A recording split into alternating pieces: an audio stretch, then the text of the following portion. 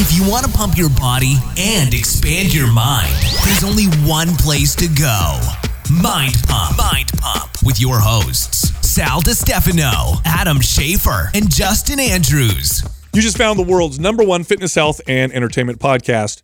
This is Mind Pump. So in today's episode, we answered listeners' questions, but this was after a 57-minute introductory conversation where we talked about fitness and scientific studies, current events, our lives, and much more. By the way, you can check the show notes for timestamps and fast forward to your favorite part. Also, if you want to ask a question that we can read on air, like this one, go to Instagram at Mind Pump Media. Every Sunday, we post a QUAH meme, so it says QUA. That's where you post your question, and then if we like it, we'll pick it, and we'll answer it on episodes like this one. Now, this episode is brought to you by some sponsors. The first one is Paleo Valley. These are paleo-inspired food and supplement products. One of our favorites is their grass-fed meat sticks. They're delicious, great macronutrient profile, super convenient. It's not dry. Like I said, it's the best tasting meat stick I've had anywhere. And again, it's grass-fed beef, so it's really good for you. Go check this company out. Head over to paleovalley.com/mindpump. Use the code MindPump15 for 15% off your first order. This episode is also brought to you by Organifi. This is our longest standing sponsor. We love this company. Plant-based supplements for improved health, wellness, and performance. In today's episode, I talked about the red juice. It's a stimulant-free energy and strength promoting supplement. Drink it 30 minutes before your workout or before any mental challenges, and you should notice improvements in performance. Go check this company out. Head over to Organifi.com. That's ORGANIFI.com/mindpump. And then use the code MindPump and get 20% off. Also, we got a sale going on right now. MAPS Starter, this is a introductory strength training program, is 50% off. And then our Prime Bundle, which is a mobility and correctional exercise program bundle, so it's 2 programs here, is 50% off as well. So if you're interested, go check them out. Head over to mapsfitnessproducts.com and then use the code August50 for the 50% off discount. All right, here comes the show. One of the most effective ways to lower depression, improve happiness, reduce blood pressure, make yourself live longer and have better relationships is to have a spiritual practice. This is clinically proven. I know I'm blowing everyone's minds, but a spiritual practice has been proven to improve your health in almost every single parameter that they measure. I had a day in the life yesterday on the Mind Pump Media IG, and that was actually one of the. I posted a picture of the two of you and said, "Ask anything about Justin or Sal," and they actually asked me, what your spiritual practice was. So I didn't know you were going to go this direction, but I answered that I think it was prayer. I said I didn't know for sure if there was other practices or whatever. Would you guys say that your way of practicing spirituality? Yes, and you know what's funny about this is that, well, it's not funny. It's actually quite interesting. Is that when you pursue fitness, usually you get into it because you're trying to change how you look. So it kind of starts off as this cosmetic thing, maybe insecurity based, right? Then you go along that path, and if you stick to it long enough, you start to develop acceptance because either you're aging or you realize, oh, like if I'm enjoying this for other reasons. So then you kind of develop this more health oriented context around it. And then it's like, I like the mental effects, I like the psychological effects, and you continue to pursue health. Eventually you land on spirituality. And what's interesting about this is in our space, there's lots of evidence-based individuals. Like the evidence shows that the data is clear with calories, with proteins, with fats, with carbs. The data is clear with strength training. The data is clear with cardiovascular training. The data is clear with spiritual practices. So forget the esoteric part, right? The mystical aspect of it. People who have a spiritual practice are healthier. They live longer. They have lower rates of depression. They have happier children. This is all in clinical data. So if you're a health-minded person, and this is something that's important to you, you can't deny the data. There's something there. So I think it's important to be open-minded, because if you really want to improve your health, that is such a big chunk. In fact, spiritual practice has as big of an effect on your health as diet and exercise does. Well, I think it provides a lot of things that people sort of seek out in say that they do it in different sections. Like, so I'm seeking out purpose and I'm doing that through work, or I'm doing that through relationships, or I'm, seeking a way to de-stress. I'm seeking a way to kind of lower my my overall just volume of stress. And prayer itself for me is a bit of a meditative process with that too, which, I do a bit of both, but I mean, they both serve like that same kind of purpose and physiologically with just stopping and acknowledging, things outside of yourself. And then also, I mean, the first, I just lost my train of thought. No. So check this out. This is what I think is really important, because you're arguing about how it makes you feel, purpose, meaning, and I think a lot of people understand that. But where people don't get it are the measurable physiological effects. For example, if I say to you, eating healthy has been shown to boost immune function in actual studies where they look at things like your like T cells and immune cell count, right? Spirituality's done this. There's a study that was done at the University of Los Angeles, I pulled up right now, and it showed that HIV positive patients who meditated slowed down the decline in their immune cell count. Another study found that mindfulness produced demonstrable effects on brain and immune function. So it's not just you feel better. It's not just you have a better outlook on things. They can actually measure and show changes in your physiology through a spiritual practice. So what would you connect this to? Because would you connect it more to the power of the mind? Would you connect it more to the foundation of having morals and values and a greater purpose?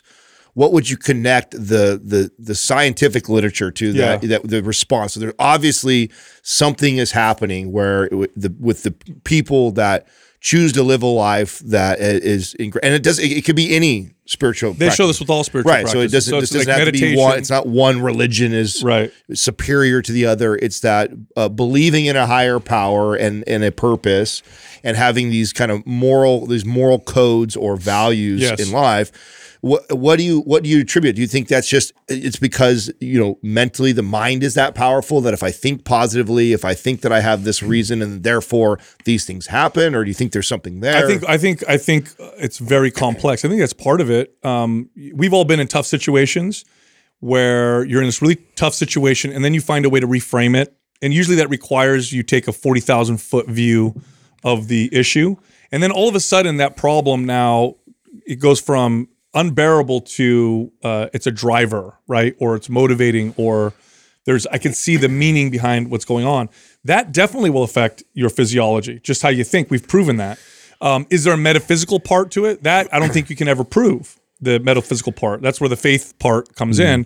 But the practice of the spiritual practices, it has a profound effect on, and like I said, measurable metrics of just health. Well, I'd argue it does, though, in terms of belief. So what does belief do in terms of like if I believe that I'm going to get better, if I believe that that I'm going to heal, if I truly believe in that direction, you see placebo effects of that physiologically versus somebody who has maybe a negative aspect in their mindset towards recovering from certain things. So this is an interesting perspective listening to you two, because I'm like, I've formulated my own thoughts around this already, and I guess we've never really had this dialogue openly like this and really thought about it, right? Because I've had an interesting path with spirituality and religion. Like I grew up in it so strongly, in the point that my parents wanted me to be a pastor one day and go in that direction, and I never had any desire to. And I had we won't hash out all the things that I went through as a child and stuff like that with my father, my mom remarrying and all that. But I saw a lot of hypocrisy as a kid, and I saw a lot of dogma. And so when I got older, it really kind of turned me off. Religion in general, spirituality in general. Sure. And I wouldn't say that I strayed away from my faith or I didn't believe anymore, but it was just like, I was really turned off by a lot of that. It's the human element, it's the pageantry of it. You're right. For me.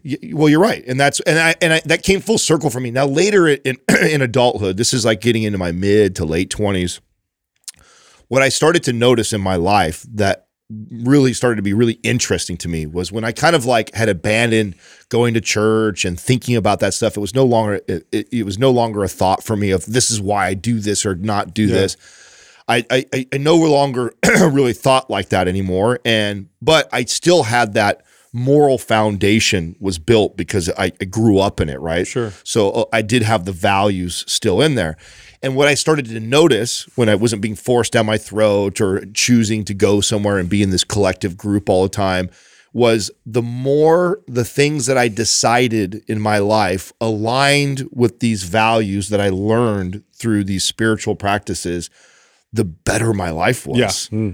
And sometimes that meant sacrifice. Sometimes that meant saying no. Sometimes that meant taking the higher road. Oftentimes it does. Yeah, many times it was the harder decision. And many times I didn't, and I would make the probably more expedient decision. And what always would happen was shit would happen in my life that didn't go right. But every time that I made these decisions based off these values that were ingrained in me, my life enhanced and got better and better. And it was really crazy. And I've gotten older now. And so I've realized that now how valuable that is and how healthy my life has been. The people that I attract in my life, the people that are in my life that I surround myself with, because I've become closer and closer to this person that has all these values, I now attract other people that are like that, which has also elevated my health mentally, physically, all those things. So for me, it's been a lot about the values that come with somebody who has a lot of these spiritual, because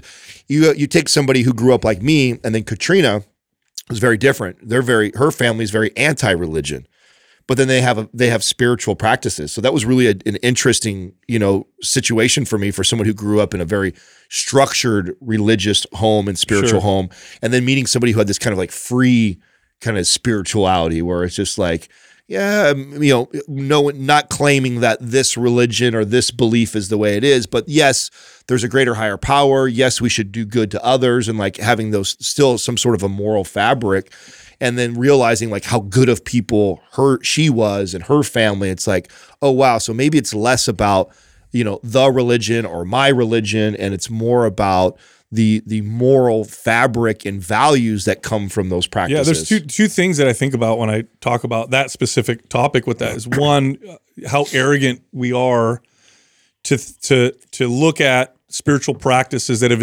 existed for thousands and thousands of years. Actually, I mean, recorded human history shows that humans have always had some kind of a spiritual, esoteric type of practice. So how arrogant are we to say we don't need that? I think we do. I think we do need that. And the ideas that have stuck around, morality as it is, that you see lots of common morality in lots of different spiritual practices, lots of common, like different religions, different spiritual practices, and there's some common threads. That's wisdom, that's truth. And those things have stood the test of time, just like evolution, right? So how evolution works is, bad things that don't work tend to get thrown out. Good things tend to continue moving forward. Well, this happens with ideas as well. And we're very arrogant to look at things and go, that's dumb. We're smart now. Let's just use reason. Reason is great, but it's super limited because we're so smart that we can reason ourselves to almost anything. We can reason almost anything into existence and make excuses and reasons for why we act a particular way, why we take advantage. Like, it's far more reasonable and more natural to look around at people and say, yeah, you're weaker than me. I should have power over you, and we're obviously not all, we all aren't born with equal rights. That doesn't make sense. You're tall, you're short, you're handicapped, you're not.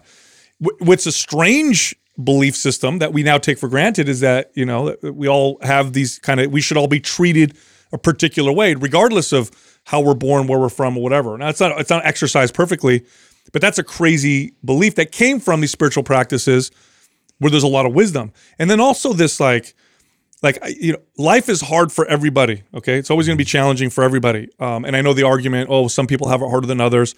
I think that's very general. I think it's hard to look at an individual and say, well, you have it easier than me because you're rich or because we don't know what's going on. What makes life bearable, obviously, is giving meaning to this challenge. Otherwise, life is unbearable. My God, we would be just seeking out drugs and pleasure and all the time, which we know where that leads. So there's value there. And then again, the argument that I'm making here is for health and fitness people who are data-driven, forget all that stuff I just said. Look at the data. The data is clear. You want to live longer. You want to be healthier. If you're really pursuing health, that's really what you're after, you cannot deny the data. So at the very least, you should be open-minded and say, okay, there's something here. Yeah. Just like exercise, the data is clear. If somebody tries to debate with me against exercise, I'll show them all the data and say, look, here's the deal. try it out. You got nothing to lose. Be open-minded. All the data says so. The same thing is true of spiritual practice. The data is clear. You live longer. You're healthier. You have better immune system. You tend to have worse health problems. You have better relationships. People tend to stay married longer and be happier. They had happier children. This is all proven in the data. So, it's a part of health. So if we're health influencers or podcasts or celebrities or whoever you are, you're a personal trainer, coach, you can't deny that. The data is clear. To me, it's very similar to when you brought up those community studies that were kind of comparing relationships and toxic relationships to packs of cigarettes and versus like creating this community and like what that does for longevity in terms of your lifespan. The thing about, there's turnoffs and things for people with religion, but what it does provide is a lot of structure there, a lot of purpose, a lot of community, a lot of moral fabric, a lot of like thinking outside of yourself, which is a very important thing that I think these days I don't see a lot of it because everything just is pushed into this narcissistic way of voicing my opinion, of being me, and like showing myself off at my best. And just, it's so self-consuming. What are you doing for other people? Like, how many times I'm just like, that's like the first question I'll ask somebody that's like, in this sort of state of like depression or just like, I just don't feel like, things are going well. Yeah. Well, look, religious people is a fact. Again, this is data. Religious people are more charitable. It's a fact. They give more time, they give more money, and they actually literally help more people. Not that they signal that they help more people. They don't post on their social media that they help more people. They don't get mad and rage on social media. Actually, the data shows they actually do more for others. And it's the religion, it's the spiritual practice that moves you in that direction. And it's not as much as you're obeying words, but rather when you view things. It's a hack. So you're actually touching on something. So I was journaling the other night, and it's kind of, this is weird, we're going this direction. And what you guys are talking about is something that I wrote down because I was trying to define, just a handful, 3 to 5 of my truths. Or if I were to go back and tell my younger self, like, these are some of the biggest hacks in life. If you can figure this out young, like to get, and that was what inspired me to start and write things. And I'll read you one of them that is to the point you're talking about. And it's actually a Bible verse, 2 Corinthians 9:6-8. Remember this, whoever sows sparingly will also reap sparingly, and whoever sows generously will also reap generously. Yeah, so. And you hear that in a lot of different versions, right? Like you get what you give, the energy you put out, you come back. Like you hear that in a lot of different versions, don't you? But I mean, that's something that I've lived my life by, which is, and here's a non-religious way you've heard it before, which is your true net worth is your network. And part of building a large network is doing service for other people and living a life like that where you don't expect something in return. That's like the secret sauce in a lot of the success that I've had in my life is understanding that and having those values of like, I look for people, one, that I like and want to build a relationship, and I look for ways that I could be of service to their life. And that ends up always paying me back. Now, it doesn't always pay me back with that one person. And you have to understand that. And also you're not doing it for the payback. And that's why you have to do it like that. Yeah. Because if you do it like that, then you start counting like, oh, I done that. And I helped this person and they burned me. And it's like, okay, that does happen to me. Let's say 10 times I live my life that way where I don't expect anything in return. I genuinely want to give to this person. I want to be of service and I want to help them. But you know what does happen is that one person out of 10. And that one person completely, radically changes my life. Either levels me up in a whole nother way, ends up being a crazy best friend or partners or something else in my life that takes me so much further than those 9 other people who did nothing for me. Yeah. And so if you can live your life that way where you look at it like that, you don't expect anything in return, it does pay you back. Well, tenfold. So people talk about authenticity all the time. Like, oh, be authentic. This is a big thing on social media.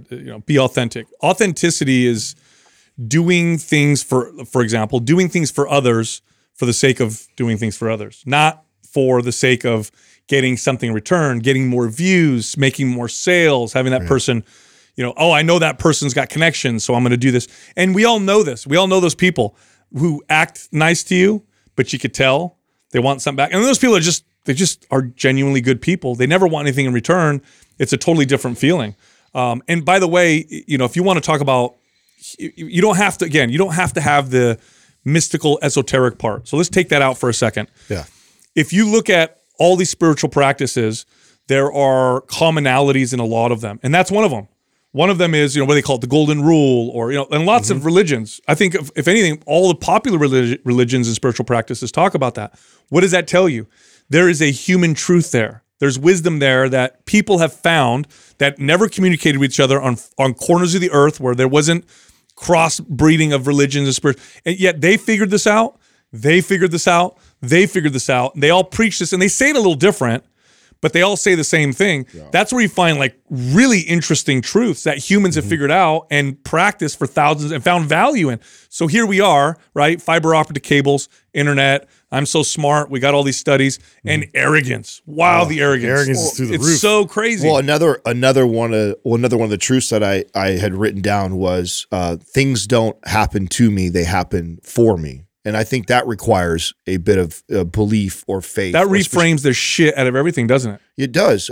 Nothing happens to me. Everything happens for me. And you have to kind of have this faith or belief in a higher power guiding that, or whether that be the universe or God or whatever thing you that I believe that this was a gift, even in the most awful circumstances. And it's really fucking tough to actually believe that. Yeah. Like, you have to practice that. And when you learn to reframe all those situations, at least in my life, when I've learned to reframe those situations. And you're not going to be able to do it every time, right? No. Something terrible happens, it's almost impossible. It could be so hard. Right. Or sometimes what ends up happening is it takes a while. You know, initially it hurts so bad, it hits you so hard, and you go like, oh my God, how could losing this child or losing this thing in my life or this being fired from this, how could there be a gift here? This can't, because it's causing all these other rippling effects. But I truly believe that it always is. There's a reason why I needed to leave there. There's a reason why that person's no longer in my life. So, and then I'm on this crazy path to figure it out. Like, what is the message? What am I supposed to learn? And that is definitely part of the spiritual practice, is learning how to do that. Have you guys seen the movie The Eternal Sunshine of the Spotless Mind? Yeah, great movie. Have you seen that? No, I have not. Okay, so it's Jim Carrey, but it's a serious role. It's actually one of the most underrated movies I've ever seen. And in it, the premise is that they have this technology where you have like trauma or tough things, you go and they erase it.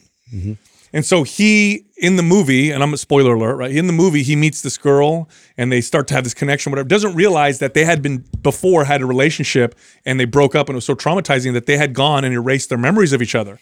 And you end up realizing the value and the pain and what they went through before that they erased, because they got rid of it because they don't want that pain. It's like this popular procedure. Really, really powerful movie. It takes you on such a roller coaster. Oh, interesting. Yeah, it's really good. I can't believe I've never seen that before. So I watched it one night because I kept hearing about it. Why is it not so popular? Is it because it has kind of like religious undertones to it? Because Jim Carrey at the time, I think, was known as being like this funny guy. Yeah, they weren't taking him serious in a serious acting role, I think, back then. But it was like one of those kind of indie films that just didn't get enough publicity, I think, for the most part. It was really good. Yeah. Oh, hey, so talking about love and stuff. So check this out. Did you know that giving men testosterone, or having their testosterones come up to a healthy high level, we all know, it's more drive, more confidence, more strength, right? All that stuff.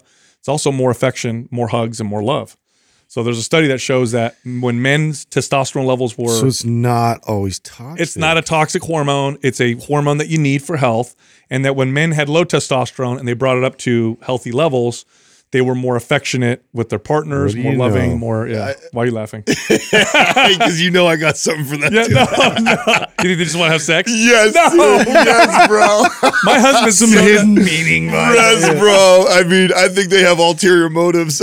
Yeah. No, it's funny. A lot more heavy petting. I mean, no, this it'd be real hard to tease that out of that study. You know what I'm saying? It's like, this was general. It was general feeling. It was a pretty well made study. I mean, I appreciate your. He buys me more flowers now. This is so weird. Yeah. I get more background. He's trying to get laid now. You know what I'm saying? That testosterone's running through him. He didn't care so much. Well, before. no. Think about it this way. When you were so all joking aside, when your testosterone was super low, you probably were more sad, more irritable, more negative, not wanting to have sex, all those things. Yeah. So then when it's higher, you feel happier. You're more likely to feel confident, which makes you want to. Yeah, I mean, I think part of why I'm laughing is because I have personally experienced that, and I do agree with that. But what I haven't done is unpacked my motives, right? Like, and been really. been really honest with myself. I mean, let's be completely real here, right? So when my libido goes up too. When you're happier, yeah. When my testosterone was really, really low, okay, I don't feel good sexually. I don't want it sexually. Like, I'm not thinking that way. Therefore, I'm probably not as touchy-feely and kissing on my wife and doing those things. When my hormone levels are up, like, I want to have sex. I feel more. Well, hold on. I got something for you because we worked with you through this process. We saw your testosterone go low and your testosterone go high. Now, unless you want to have sex with Justin and I, which I don't, maybe, who knows, but I don't think so. Not use it as a clip. You were, I know, you definitely were friendlier and not like you're a super touchy-feely person anyway. Yeah. But the ear rub thing that you do definitely happened more frequently. Oh, okay. Being happier. Okay. Yeah. Adam does this thing. Okay, well, he likes to rub your ears. It's really weird. It goes all the way. I like it now. It goes all the way back to elementary But it doesn't school. happen. I'm like, why is he rubbing my ear up, dude? Yeah. Wait, that goes back to elementary school? Yeah, all the way back to elementary school. I actually had a friend that used to do it. I can't take the credit for being the first person to do it. Like he used to do that, and then I asked he used to do it to like relax me and calm me down when I was younger. Oh, what? Yeah. You know what's really fucking trippy is actually seeing my son do it laying in bed. Shut your face. Yeah. I don't think I've ever shared that before. Yeah, like isn't that weird? Yeah, you didn't teach him that. No, of course I didn't teach him that, and he hasn't even seen me do that. So like it's not a learned behavior either. But I've seen him soothe himself like laying in bed and just kind of like play with his earlobe like that. No way. Yeah, trip out. That dude. is totally hilarious. Trip out. Dude, when I saw that. Aurelius. I'm terrible at that. I just punch my friends in the gut. You're such a dick. buddy. You know why? Because terrible. you want to touch him so bad, but you want to do it in a way that I can't. Someone asked me another one of the questions they asked about you guys is who's more likely to give a compliment. I said, Sal, for sure. I said Justin buries all his feelings. Good ones, bad ones. all of them. Like even if he's like, you know what, Adam's a really nice guy. Bury it. Yeah, bury it. I don't want him to think I'm attracted to him. Bury it. Don't open that door. You know what though? But when he gives the compliment, it's a big deal. It's a real one. Whoa, bro! And it's not even a big compliment. He's like, you're an all right guy. Yeah. Ooh, I'm gonna cry right now. Justin said something like that. That's right. He didn't punch me. So I was gonna tell you guys. So Aurelius has got this thing now where he's so cocky. He says no, cocky. Dude. He says no, but like he looks at you and he just goes no. So I'll tell you what happened. So Jessica, she has to go to the bathroom. Already ready to argue. She has to go to the bathroom. So she leaves the door open because he's playing, and they're by the front door. So if you go in my house, there's a bathroom as soon as you walk in to the right. So she's about to go to the bathroom, and he goes to open the front door. So the front door opens out, obviously, the front yard. And she goes, Aurelius, I'm going to go to the bathroom. You can't do that. And he goes, no. And then he starts to crank on the door. Aurelius, I'm going to the bathroom. Don't do that. And he goes, and then we filmed him saying this no, because it's such a shitty. And he goes, no, and he opens the door. So now he's looking outside, and then he makes this car noise when he sees cars pull up. So he goes brum brum. So he's looking outside, and he goes brum brum, and she goes, oh shit, it's like UPS or Amazon, right? She's like, Aurelius, close the door. I'm going to the bathroom. No, and then he looks and he goes, hi, and the Amazon lady walks up. Jessica's like, the door's open. And she brings the package in, like looking around. She's like, please put it down. I'm in the bathroom. I'm sorry. It's so hilarious. Little turkey. Dude. Yeah, he does that. We have to be careful now because he'll just open the front door and walk out and go hang out. You know what I just did? I just introduced Max to the Paleo Valley beef sticks. He loved them. Oh, Aurelius likes those too. Oh yeah. He I just introduced him to him. We were driving somewhere, and I had him in the truck, and he was asking, hungry. You know, his thing is tummy hurts. Tummy hurts. That's when he's hungry. That's what he says. Tummy hurts. When he's hungry? Yeah. Oh, that's tummy funny. hurts. You know. All right. We'll get you some. The kid eats all day long, like nonstop. But I wasn't sure if he was gonna like it. He loved it. So yeah.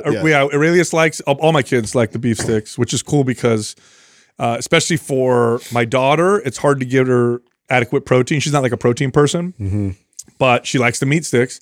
So I'm like, here, I think it's like 6 or 7 grams of protein. It's such it goes back to it goes back to the conversation I was telling you guys about the whole percentage of protein. It's an actually true protein snack, and it's so hard to find a quote unquote protein snack because you have to normally go get a thing of meat in order to get something a good amount of calories. That's also find me other convenient protein snacks. Yeah, you know, there's they're not- hard. Jerky is one of them, but jerky's dry as hell. Boiled And eggs. kids never like jerky because it's super dry. The meat sticks are like, I think that's why my kids like it because they're not dry. Yeah. You, Yeah. you know, they're, you know, I hate to use the word moist, but they are. they're not dry. moist. I know.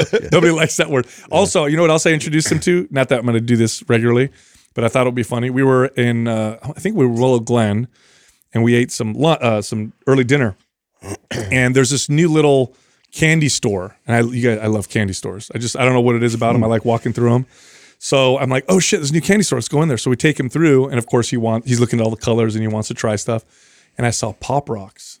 Do you guys remember Pop Rocks? Yes. You give him I'm Pop giving Rocks? them to my kids, dude, just to watch them. Yes. Yes. I'm like, did you sit there just like anticipating Yes, like dude. what is going to happen? so I'm like, this is gonna be great. And I gave it to him, and he just loved it. He Oh, sticks his really? tongue out, and he's like, "More?" I'm like, "Okay." So it was popping everywhere. I took a video of it, so we'll put that up. It's a good time, dude. He Dude. enjoys it. Right now, we're going through the swimming phase right now. I'm trying to get him to kind of break free. Like, first of all, it took forever to get Max to get in a cold pool. He got so used to like spas, warm baths, and he like just a cold pool. He would just freak out, didn't want nothing to do with it. So almost all of last year, I could hardly ever get him into the pool. He's finally got to the place where, and I think it was just being around a bunch of other kids and playing in the pool. Haven't you noticed that when they're around other kids, they're way more likely to try new shit? Yes, totally. I mean, I think that has I think that's the main reason because he's seen all these other kids that are close to his age that are jumping in the pool and doing all that stuff like that. I still can't, he doesn't want anything to do with like, you know, all the cool Life Vest water wing things that they have. Yeah.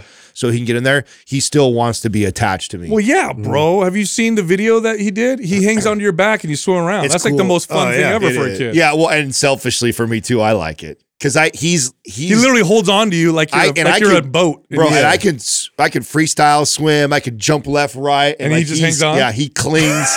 He wraps me. Of course he's not going to want a life vest. Yeah, he wraps me with his legs really well, and he holds on with his hands, and he'll put both hands up, and then he's still hooked with my legs, and like it's pretty funny how he does it. Oh, that's so So funny. yeah, selfishly, I'm like, Daddy if he Dolphin. doesn't, if he doesn't break free, I'm okay with Well, it. see. So no, it's true. When kids see other kids, so it's same thing. We were again Willow Glen, and my son likes to hold my hand when he goes up and down the stairs, unless he's crawling up but when he's trying to step down. And there were little kids that were his age, and they were going up and down. Sure enough, he goes to try it and he does it. And he gives himself an applause, which is hilarious.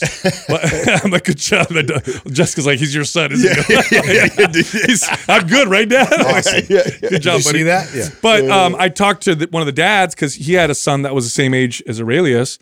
And I said, man, your kid's like going up and down these stairs and jumping down. And he goes, oh, he's got an older sister. I'm like, oh, that's true. When little ones have an older sibling, they have advance to quickly. They have to pick up because fast. they see their older brother. It was funny too talking about my son as well. Like he's been doing piano and learning from my mom, like all this like piano songs, and he's really getting into it. And you could tell that like, the musical side's starting to kind of come in with him. Like, I'm like, oh, interesting. Is this Ethan or Everett? This is Everett. Yeah. Yeah. And so he was asking her about, because I took piano and everything when I was a kid and all this stuff. And so they're talking about it. And so my mom actually like pulled out another video. Like my mom is like really good at capturing everything. Like, so these all like VHS and like pictures. She has like albums for like everything, That's like, awesome, bro. Which is great. Like, and it's like, we're terrible at that. Me and Courtney have like stopped kind of filming the kids doing things and like capturing all these moments. But it's just, I forget that sometimes. And she's like, oh yeah. So I have this video of like my first piano performance. And it was like Moonlight Sonata, which is like this, this great song. I don't know, it was Beethoven or whoever, but it was like a watered down version of it. So it was like a little easier because I was just like, I think I was like 9 years old or something. No. Yeah. And so I'm playing it and I'm getting all into it. Like, cause I really get into music, but like back then when I was a kid, I didn't have any sort of like social cues or filters in terms of like, like I just started like really getting into it, like rocking my body. And Was this a recital? yeah, it was a recital. I'm playing in front of all these people, and I get to the point where it's towards the end, and I'm just like trying to play it softer, and I'm playing it softer, and then I'm like hunching them all the way down on the like this. Oh, no. I want to see this. Yeah, and then it like cuts, and everybody's like on pins and needles, and they're like, like done. But it was just so How old are you? over dramatic, dude. He said like 7, right? Or no, 9. It was like probably like 9, 8 or 9. Yeah. Oh, young, something like man. that. Whoa. But yeah, it was pretty hilarious to watch. I did one piano solo recital, and I played Hot Cross Buns. You know, that's the song everybody learns at first. Yeah. And I just, you could tell. I don't know if I'll ever be able to find this video, but I remember watching it because my mom showed me like 10 years ago, and I'm tripping on the way in, trying to step over something, and then I'm not a music person. Now, you mentioned that you and Courtney are really bad about kind of documenting everything with the kids, like at this point. Like, and what about you, Sal? With you and Jessica, Excellent. She's really good, She's super good. and you're not so good. No, so I'll take a lot of pictures, but I never organize them. I just don't. I have my phone's got bazillion pictures, Facebook's, Right. but she's very good, and she'll go on my phone, or she'll tell me, send me all the pictures you took just now, right away. I send them to her, and she actually takes the time to organize them into digital albums. And then what she did recently is she printed albums. So we have 2017, 2018, 2019. I think we have 2020, and they're albums of like, good, like pictures that are meaningful throughout the year of just her and I, us with the kids, whatever.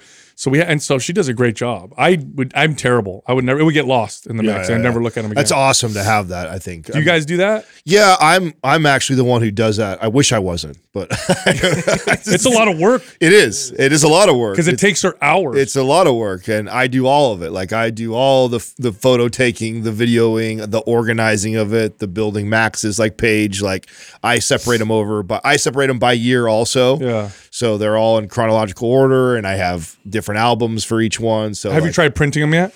So I've made books. So what I do is I go to Shutterfly and I actually create albums in Shutterfly. Yeah. Yeah, and then we print. That's what she does. Yeah. So that's what I like. So you have those. Yeah. I've done it for Katrina and I's relationships since we started. I used to be really good at the beginning. so romantic. I used to. Yeah, that's a romantic. It is very romantic. It's actually out of necessity because I think I really appreciate that stuff. I actually until Katrina, I would never did that in my relationship. So I wasn't the guy but I've been in relationships with girls that do that, and I really appreciate it because I come from a family that didn't have a lot of stuff. There's not a lot of video of me as a kid or a lot of photos. Like my mom has minimal stuff that I could look back at, and the same thing goes for like my dad. Like I have very little stuff of my real dad that I wish that I could go back, watch or look at and stuff like that, and I really don't.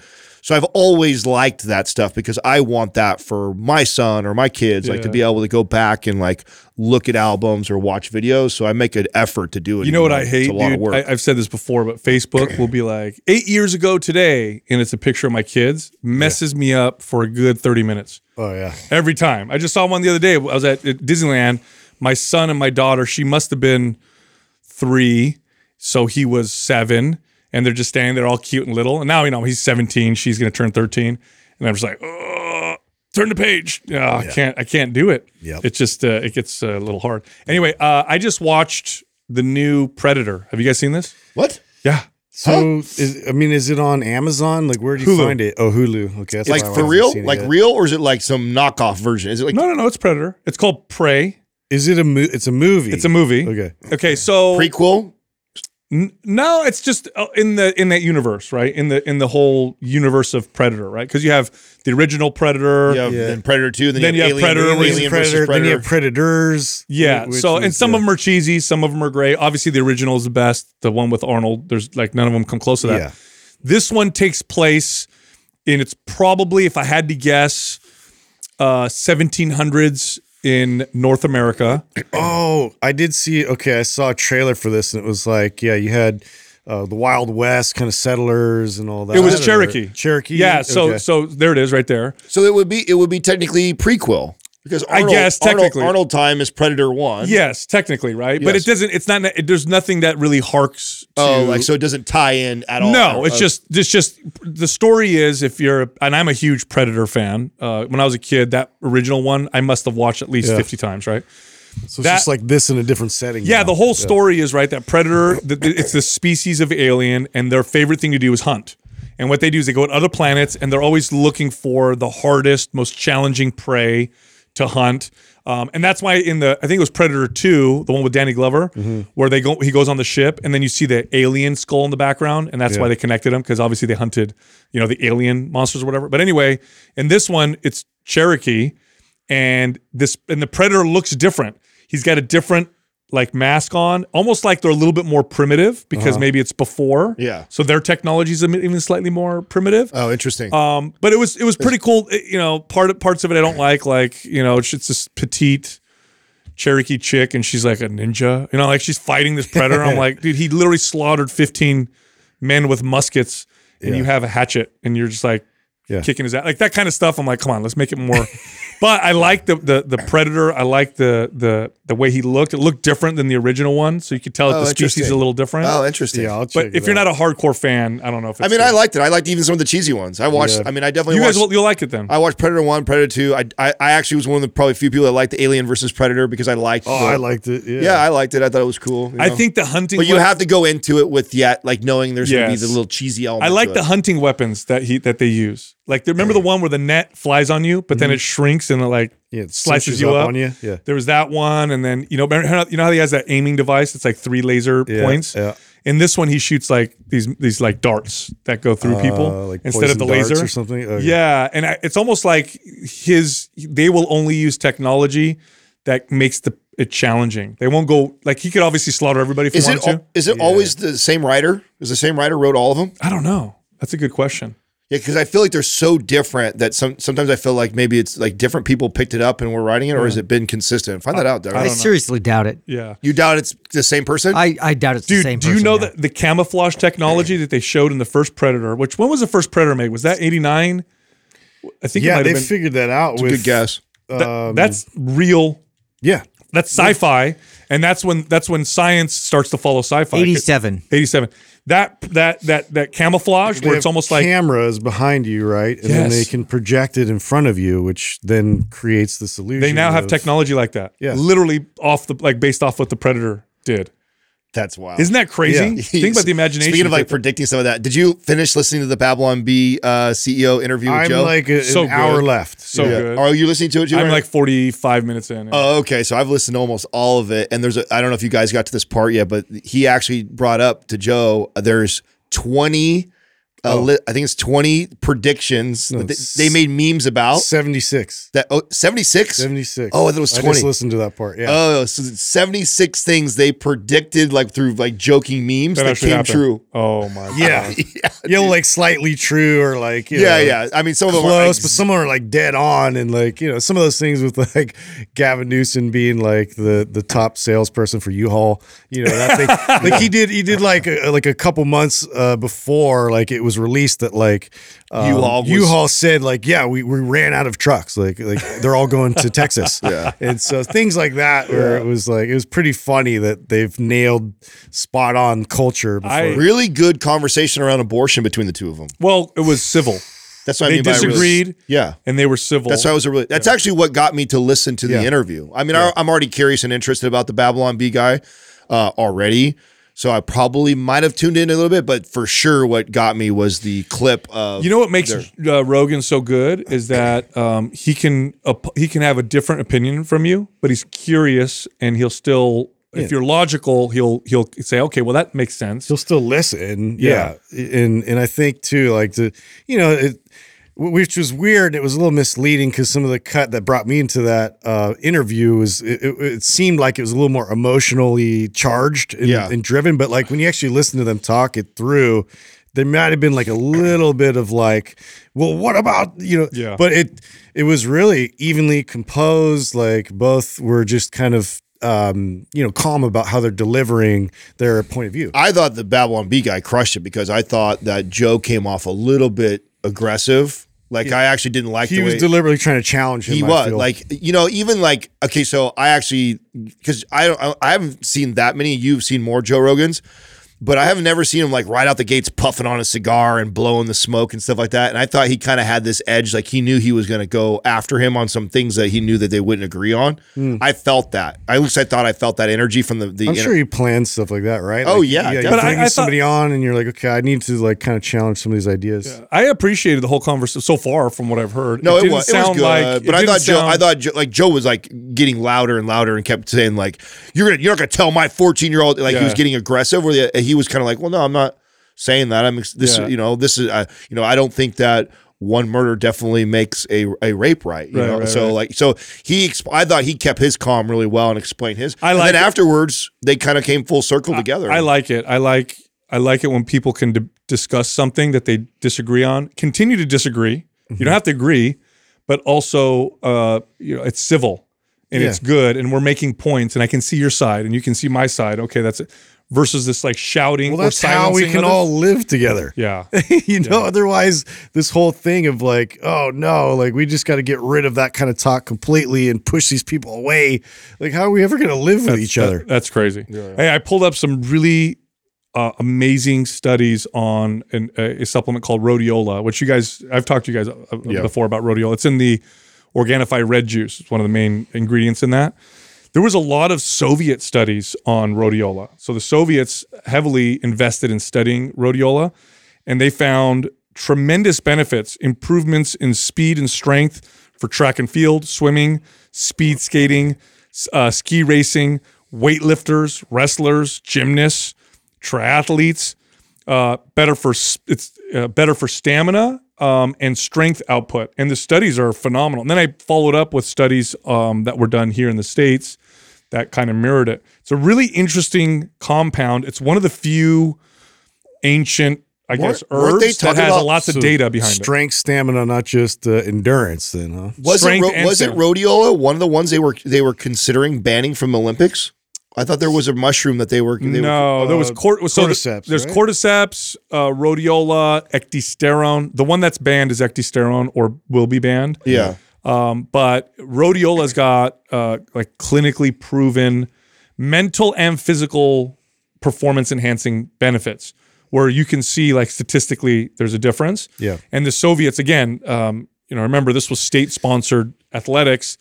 And during the Cold War, it was like, whoever does better is superior. So the Soviets spent a lot of money on researching some of the stuff. And rhodiola has been in ancient, practice for a long time. So they spent a lot of money on it. And the studies, I mean, it for sure has an effect. Now, I've used rhodiola. I use the red juice to get off caffeine. And I notice a significant difference. When I go off caffeine without it, it does not feel great. When I do use that, wow, does it take the edge off considerably. Yeah, I was looking into this because I had thought, and I guess I'm wrong with this, but like there was, there's an Olympic team that was like using beetroot powder, and then that somehow was like targeted, and then they became like one of those substances that they weren't going to allow. But I don't think that's true. But I know that there's been a lot of like buzz around beetroot powder as well in that direction. Endurance, nitric oxide. Boosts nitric oxide and endurance. That's another one. It's hard, though, to find something that does both mental, physical performance, and then in physical performance, strength and endurance. Usually it's one or the other, and rhodiola shows both. So it's just across the board improvements in performance. Oh, and mental performance. So cognitive tests, fatigue, that kind of stuff. So they'll fatigue people, have them take a cognitive test, fatigue another group, give them rhodiola, and they do much better. So it's like it basically, they consider it an adaptogen, but it basically makes your body more resilient. That's the term that they use in these studies. I mean, I feel good when I take it. It's how I use it. I always use it. There's a right dose, though. It's like I notice for me, if I take too much, I don't feel good. Make you sleepy. Yes, so I have to take I take a low dose. Now I know other people who could take a higher dose and feel better. So just caveat: if you use it, start low, see how it affects you before you jump on it. I know we're in science right now, but I want to transition over into the economy because Doug sent me over some stuff on real estate last night about the Bay Area market, which I'd been following already, and see it's coming right as far as the reduction in prices. And then I also saw, and I didn't think that this could happen already. I thought this was something that they were going to vote on. Did I hear that Biden signed the Tax Reduction Act or whatever like that? And is that going through? Tax Reduction Act? Yeah. Or the inflation? Oh, inflation. Because I don't think it's going to reduce. Well, no, but they're presenting it like it's a tax reduction too, right? I mean, but the Inflation Reduction Act. Tax enforcement. No, you ready for this? Taxes across the board are going up except for super wealthy individuals, according to the Inflation Reduction Act. Lots of wealthy individuals. Yeah, it's going to crush the middle class. Isn't it ridiculous? That's like we talked about that with the whole IRS thing. 80. So misleading, dude. Well, did you? Okay, so check this out. You want to talk about it makes me wonder if because there's these big lobbies that work with government. We know this is not a secret. So they have an electric car subsidy. So electric cars, if you qualify and you go buy an electric car, you'll get $7,500 for the government, or not you, but the electric car company. So that way they could make it cheaper and more affordable. Did you see what Ford and GM did? Raised it up. Raised the prices of their electric cars by guess how much? Exact amount. $7,500. You know what's lame Look too is at that the sweet spot you have to be in. Like the car has to be Under 80,000. under 80,000, and you have to make under 100. Something like that. Yeah. But it's interesting. I wonder if GM and because those are powerful lobbies, right? Powerful American companies. I wonder if push they for that. behind For the scenes, sure. they're like, do that. We'll raise the price. It'll all be good. You know, we'll get more taxpayer money, whatever. Well, I mean, here's the thing. Okay, and I was going to bring this up as like a speculative discussion because like we actually like had a bit of an issue with like the IRS was like, no, you guys need to pay still, like based off of taxes that we had paid and this and that, and there was some discussion there, but like they finally came back months later and like, oh, we were wrong, you did pay that, right? And so now we're getting all these IRS potentially like new agents that are coming in that are going to be strapped, have guns, right? Oh. Like, what's going to happen when they're Bro, wrong that- and you're contesting it, and you know now they're Bro, that's not like a strapped. conspiracy. That's what's happening. That's part of in the budget. So there, it's. I told you guys the other day that it was what 80 billion or something like that. What they're increasing it to, which is like 10 times. yeah, almost 10xing it. And one of the main Yeah, missions. but what's the motivation with them to have guns? Well, it's because that what they say is that there's a lot of people who don't want to pay taxes. There's gonna be a lot of resistance. There's this this faction, this extremist faction that believes that taxes are theft, which technically, if we want to be technical, it is. Listen, they're not wrong on that part. I've shared the story with you guys off air. I think of my experience as a kid. How I learned about car repos. Was someone coming to repo the car from my dad, and him standing on the back porch with a shotgun. You know what I'm saying? Like, you're not taking our car. Like, so there's obviously a potential. And if you're coming to collect on somebody who owes $50,000 to the IRS or whatever it be, and they don't have that kind of money, I could see that happen. So I get that, although that it's a slippery slope, right? Are you kidding me? We have police Now, for what that. if they're wrong and they take all your assets, and then they find out months later, but like you've had to go through hell to fight them? Well, this is the way I look at it. First of all, we have police. Okay, we have police. So what they could do is they could work with local law enforcement, which they've done in the past, and collect.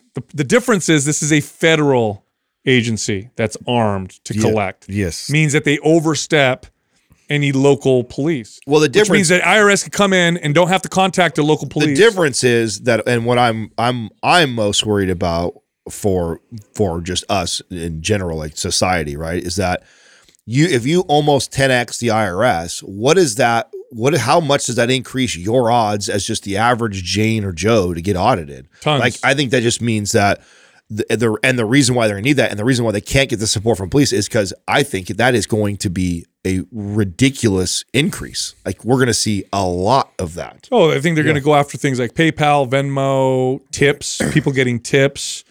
They're going to go after crypto for sure. Yeah. So what does that say there, Doug?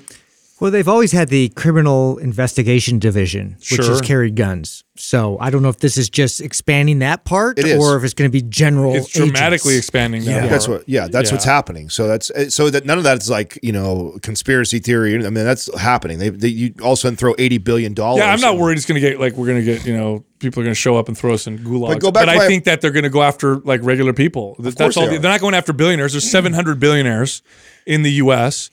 They got 80,000 new IRS employees. It ain't for the billionaires. No. It's for everyday. It's for small businesses and for people making cash and doing online businesses. That's who are much easier to trip up than somebody who's making billions of dollars, has multiple lawyers, CPAs, lawyers, the accountants. irony for me of like increasing the amount of enforcement with guns from the party that doesn't want anybody to have guns. Wow. It just like my brain hurts.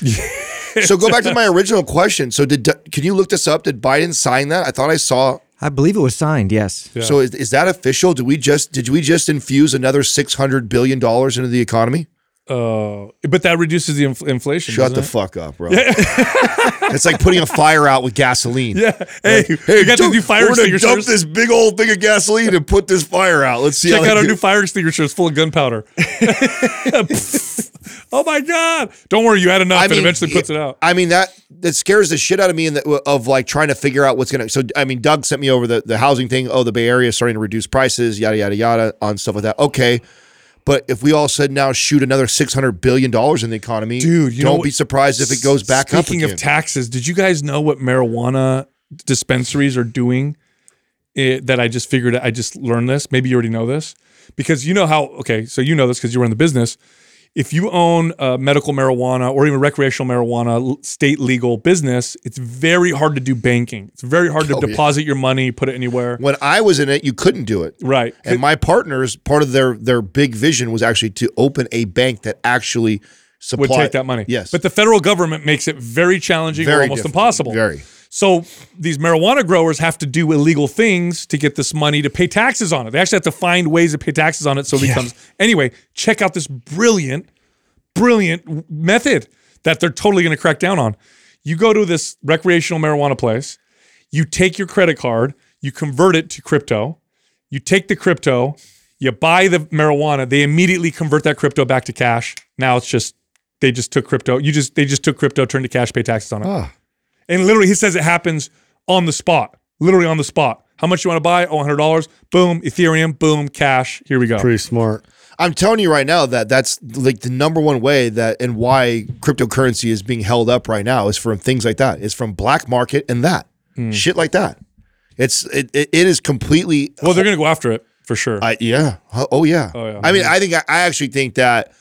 I know we're talking about how it's going to fuck the middle class, which I think it's going to for sure too. But I think their main motivation is go after all the crypto money.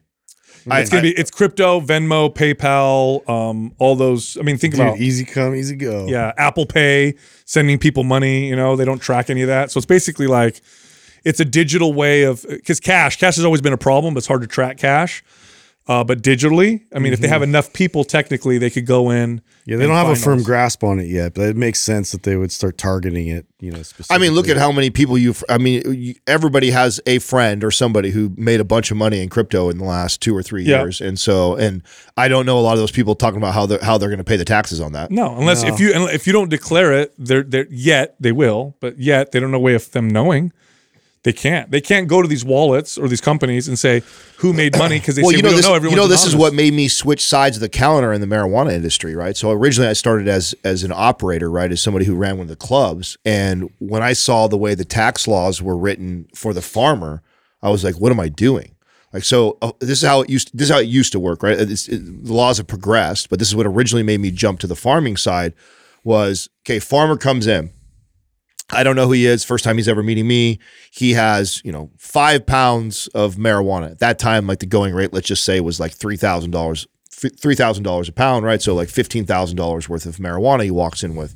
And I look at it and go, okay, this works. I like it, whatever. I agree to it. I will pay him the $15,000. Yeah. I am responsible on my end for tracking that transaction, paying that. He is protected by another law of his for farmers and his identity that he does not have to give me any of his stuff. So then it is up to him. So he doesn't have to jump through a bunch of hoops and break laws to make that. It's up to him to decide if he's going to claim that. And I'm always dealing in cash in the marijuana business. It's always cash. So I'm handing him $15,000 in cash. I have to log it in my books, pay my taxes on what's going on, right? He doesn't. He doesn't have to do any of that. He's supposed to, on his end, claim any sort of cash or income that he gets. But I mean, there's nothing that tracks or is traced back to him. And I was like, oh my God, I'm on the wrong side of this counter. Could he also technically be like, I sold corn, and they wouldn't know, and then he'll pay taxes on it? Type of deal. Sure. Yeah. Sure. Wow. Yeah. Or nothing at all. Isn't that funny? Say I don't have it.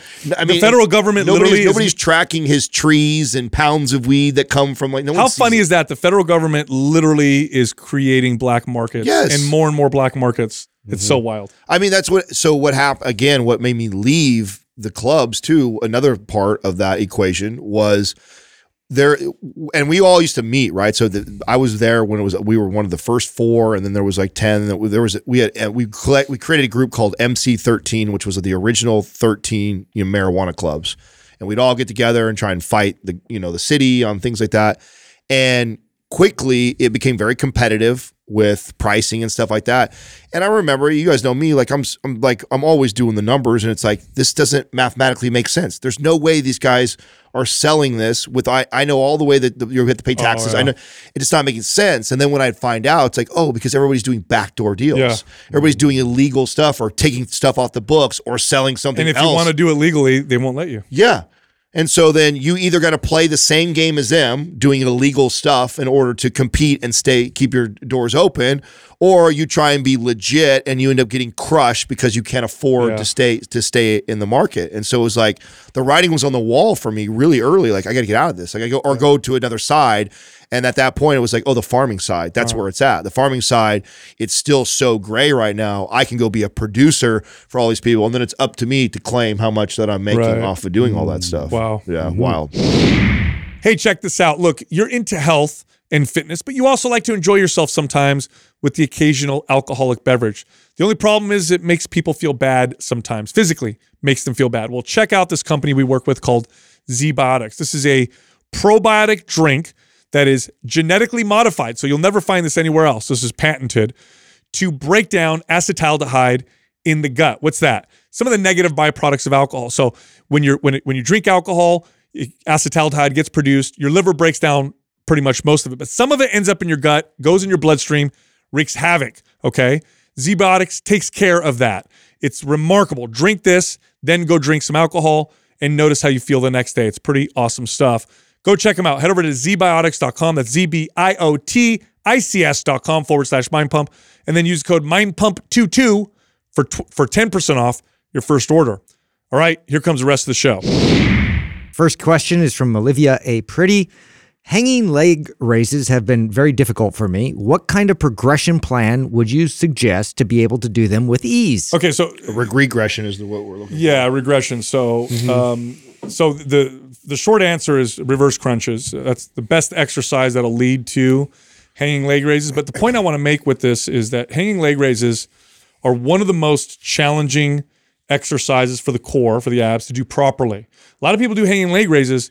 Very few people do it properly. What a lot of people do are what are called hip flexor raises, where they're just bending at the hips and bringing the legs up. I see people do this all the time at the gym. I work out in the morning, and I see middle-aged people who have no business, getting on and hanging on the straps or holding on to the one that supports their arms. And have we programmed them? Just hanging leg raises are in No BS six-pack. Just that one. Yes. That's the only program it's in, yeah. It's not a popular exercise I recommend. No, because if you do them right, they are incredible muscle builders. Yeah. But the proper way to do a hanging leg raise is you have to go, your pelvis has to rotate up. That's the part of the abs that's working. It's not bringing the legs up. The legs are just the lever. Mm-hmm. The lever is long because your legs are long, and it's not the hips that you want to flex. That's your resistance in a sense. Yes, you want to get the pelvis to rotate up and squeeze the core. So it's not just bringing the legs up, it's rotating the pelvis. And by the way, this exercise is very hard for most people. Strong people. Even people who think that they can do it, most people do it wrong. Yes. Mm-hmm. Most people use mostly hip flex. This is why I don't like using it until I've got somebody who really understands how to do that. So let me give you an example of what I'm talking about to kind of illustrate this. Imagine I'm on the ground and I'm laying flat on my back and I have my arms out over my head, and then I just do this with my arms. Okay, that's the equivalent of what people do with leg raises. And you'd be like, you're not working your abs, you're just moving your arms. Well, that's what people are doing with their legs. Yeah. Now you may feel some of it in your abs because your abs have to stabilize, but that's what's happening. Now, if I wanted to do this and work my core, my arms stay in position and I roll up and work the core. It's the same thing with hanging leg raises. Think of it as a hanging reverse crunch. That's what you're trying to do. And if your knees are bent, it's easier. If your legs are straight, it's harder. Then you'd probably say, like, we refer them to your hip flexor deactivator video first in terms of like the technique of being able to connect there within that position, and then move towards your reverse crunch, and then what do you call that? Is it a Roman chair? I call it Roman chair. That is a Roman chair. Leg lift, right? No, it's not. Yeah, it's a Roman chair. Your arms are pushing down, and then you're doing leg lifts. That's what I call it. I don't think it's a Roman chair. But either way, for me, in terms of scale, in terms of like progression, so then that would be the next, and then we get up to where we're actually hanging, because that's very difficult just to hang there and then quit, your body from moving. I'll regress it even more. This is what it would look like for me. Laying flat on the ground, reverse crunch first, flat on the ground. Yeah. Getting that down, knowing how to bring it with your knees tucked in. Yep. Then you go to a decline bench. Slight decline. Yeah, slight decline bench and do that rolling up. Then you can incline it a little bit more and roll it that's up. exactly what I do. And then you eventually get to the chair you're talking about and then roll it up. And then Right, like a decline bench you're holding to. Yes. Yeah, And That's then the, you that's get the Roman chair. I knew it. Oh wow. Yeah. Well, what do you call the other one? I don't know. It's like a hanging leg raise apparatus. I have no idea. Okay. Well, that's what Oh, we that's always call it, is interesting. the Roman Yeah. chair. I called it Roman chair Justin too forever. Maybe because I taught you. Fucking Adam, dude, set me up for failure. Well, you know, That's rad. I'm going to blame everything on you now. It's me touring Justin like 15 years ago. So this is the Must have Roman been chair. an over here.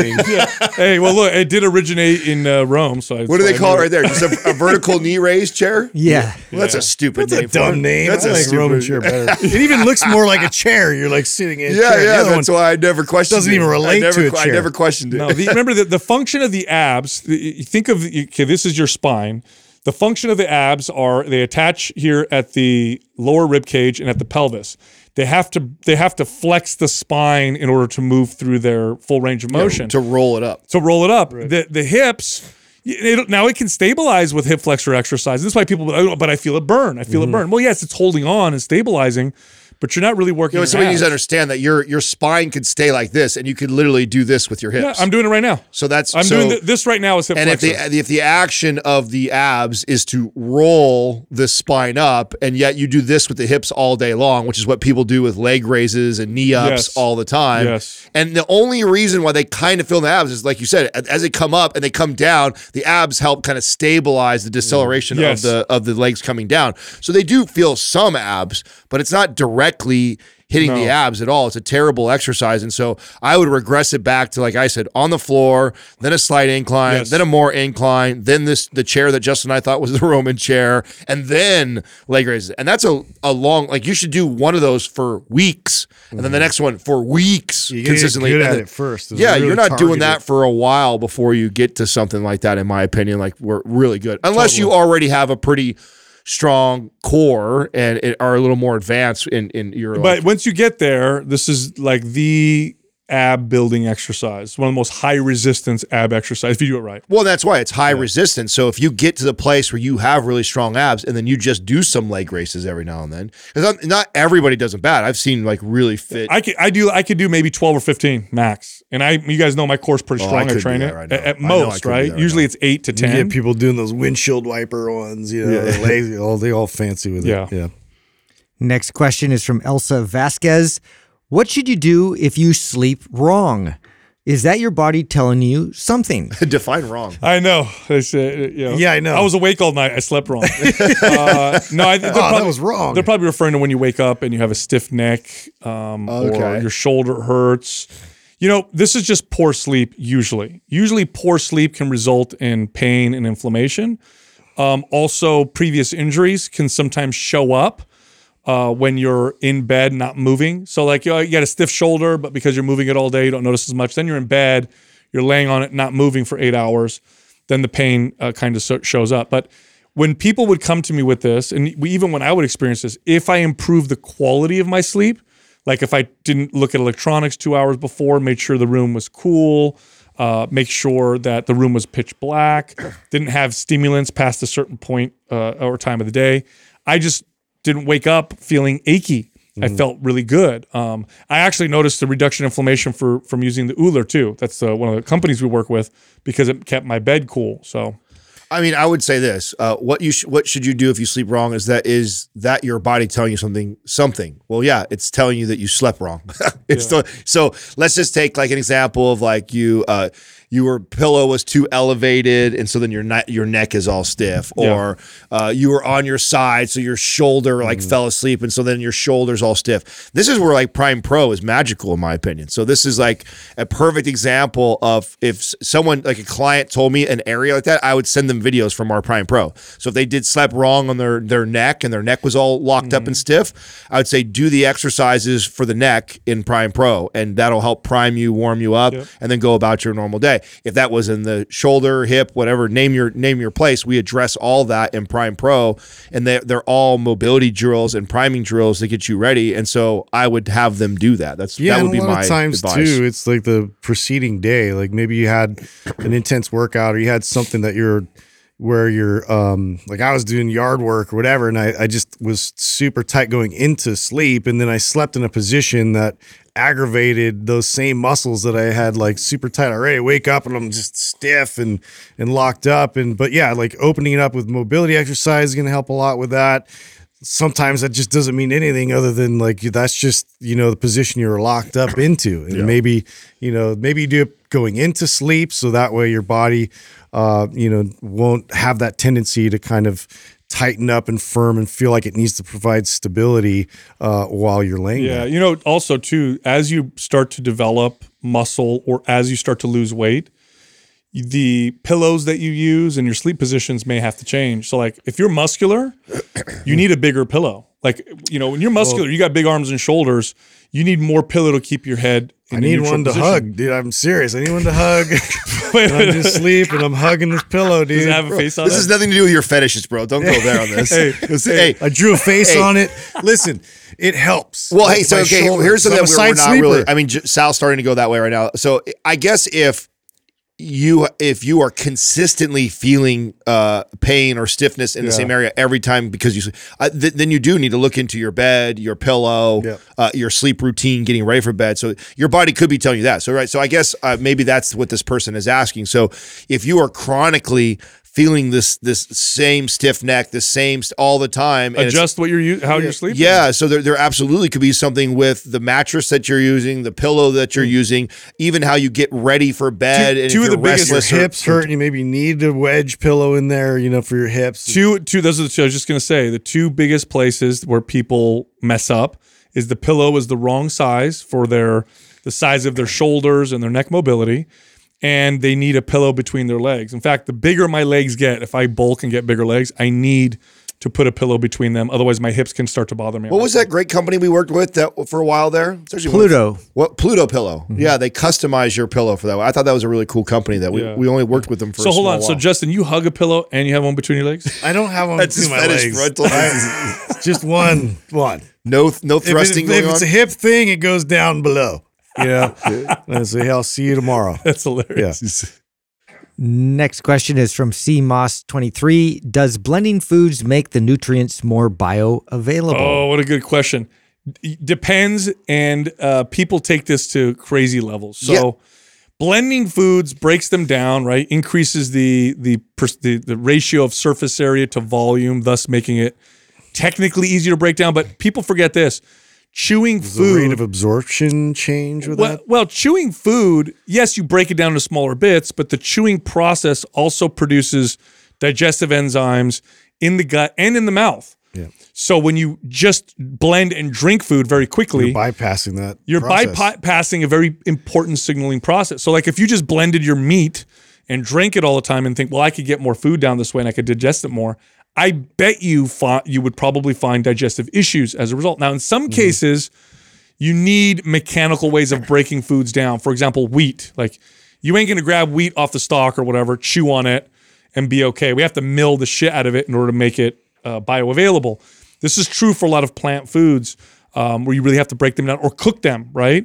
Otherwise, this is largely oversold. The whole Isn't there a role that the air and oxygen plays in the value of the nutrients too? Like if you blend it up like that, like I remember reading like if you left if you blended like a smoothie or whatever and you let it sit overnight in your refrigerator and then you drank it the next day, some of the nutrient value would go down or degrade. I don't know. Yeah, I'm You've not never sure heard about that? No, I do know that with certain I know that if you, for example, make potatoes or rice and then store them and reheat them, some of the starch becomes resistant. I'm talking about fruits in general. Yeah, I don't know about fruits and that. vegetables in Because it general. gets oxidized? Yeah, Yeah. I'm not sure about that. And the process happens so much faster when it's been blended. Different if it's fruit is sitting in its the whole. skin's a protective That's right. barrier, When the fruit is sitting in its whole, and the skin is on there. Could you look that up for Doug, maybe for me, and maybe you can fact check. Sounds logical. Yeah. Well, here's the other thing too. This is why I'm not a big fan of blending food. Talk about smoothies.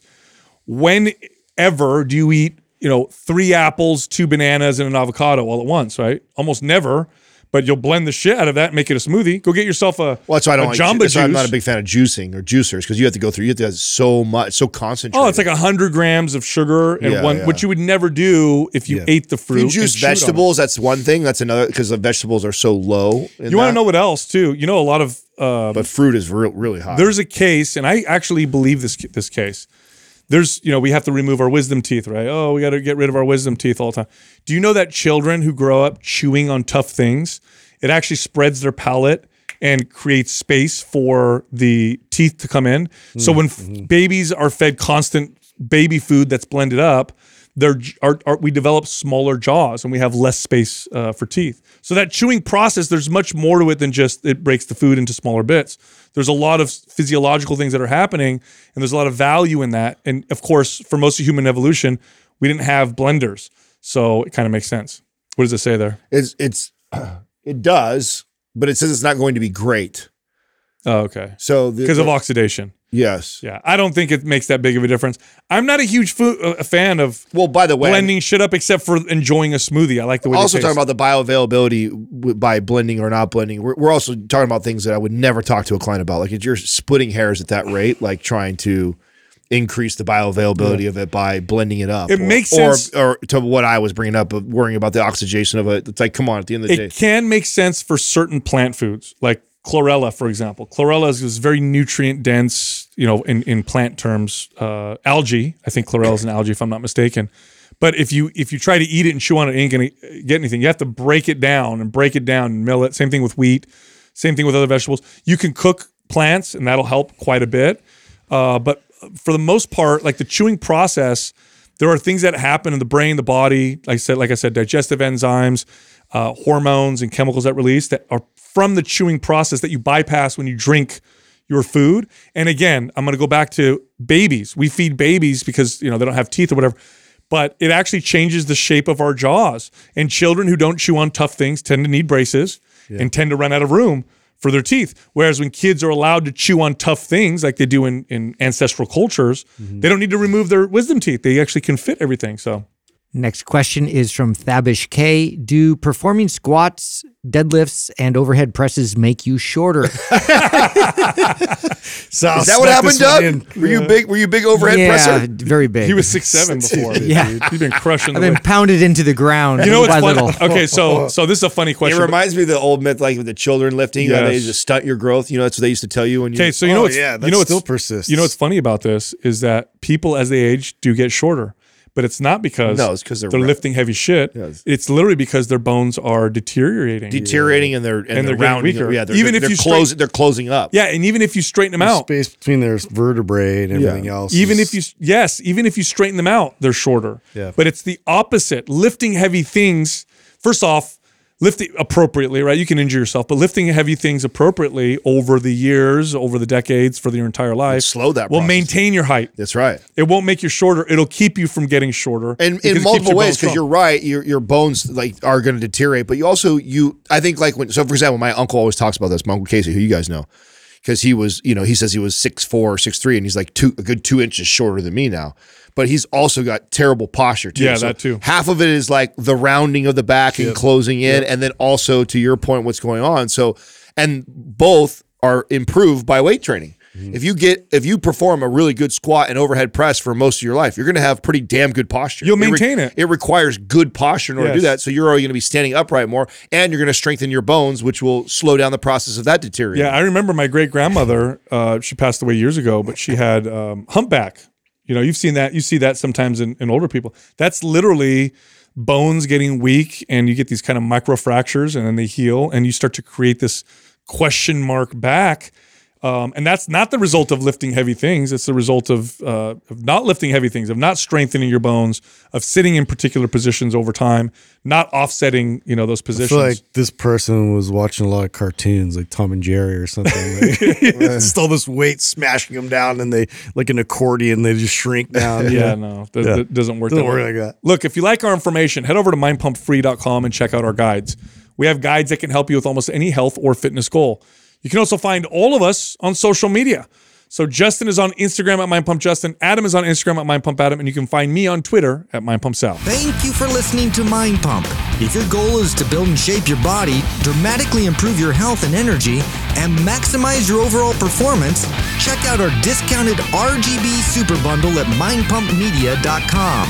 The RGB Super Bundle includes MAPS Anabolic, MAPS Performance, and MAPS Aesthetic. 9 months of phased expert exercise programming designed by Sal, Adam, and Justin to systematically transform the way your body looks, feels, and performs. With detailed workout blueprints and over 200 videos, the RGB Super Bundle is like having Sal, Adam, and Justin as your own personal trainers, but at a fraction of the price. The RGB Super Bundle has a full 30-day money-back guarantee, and you can get it now plus other valuable free resources at mindpumpmedia.com. If you enjoy this show, please share the love by leaving us a 5-star rating and review on iTunes and by introducing Mind Pump to your friends and family. We thank you for your support, and until next time, this is Mind Pump.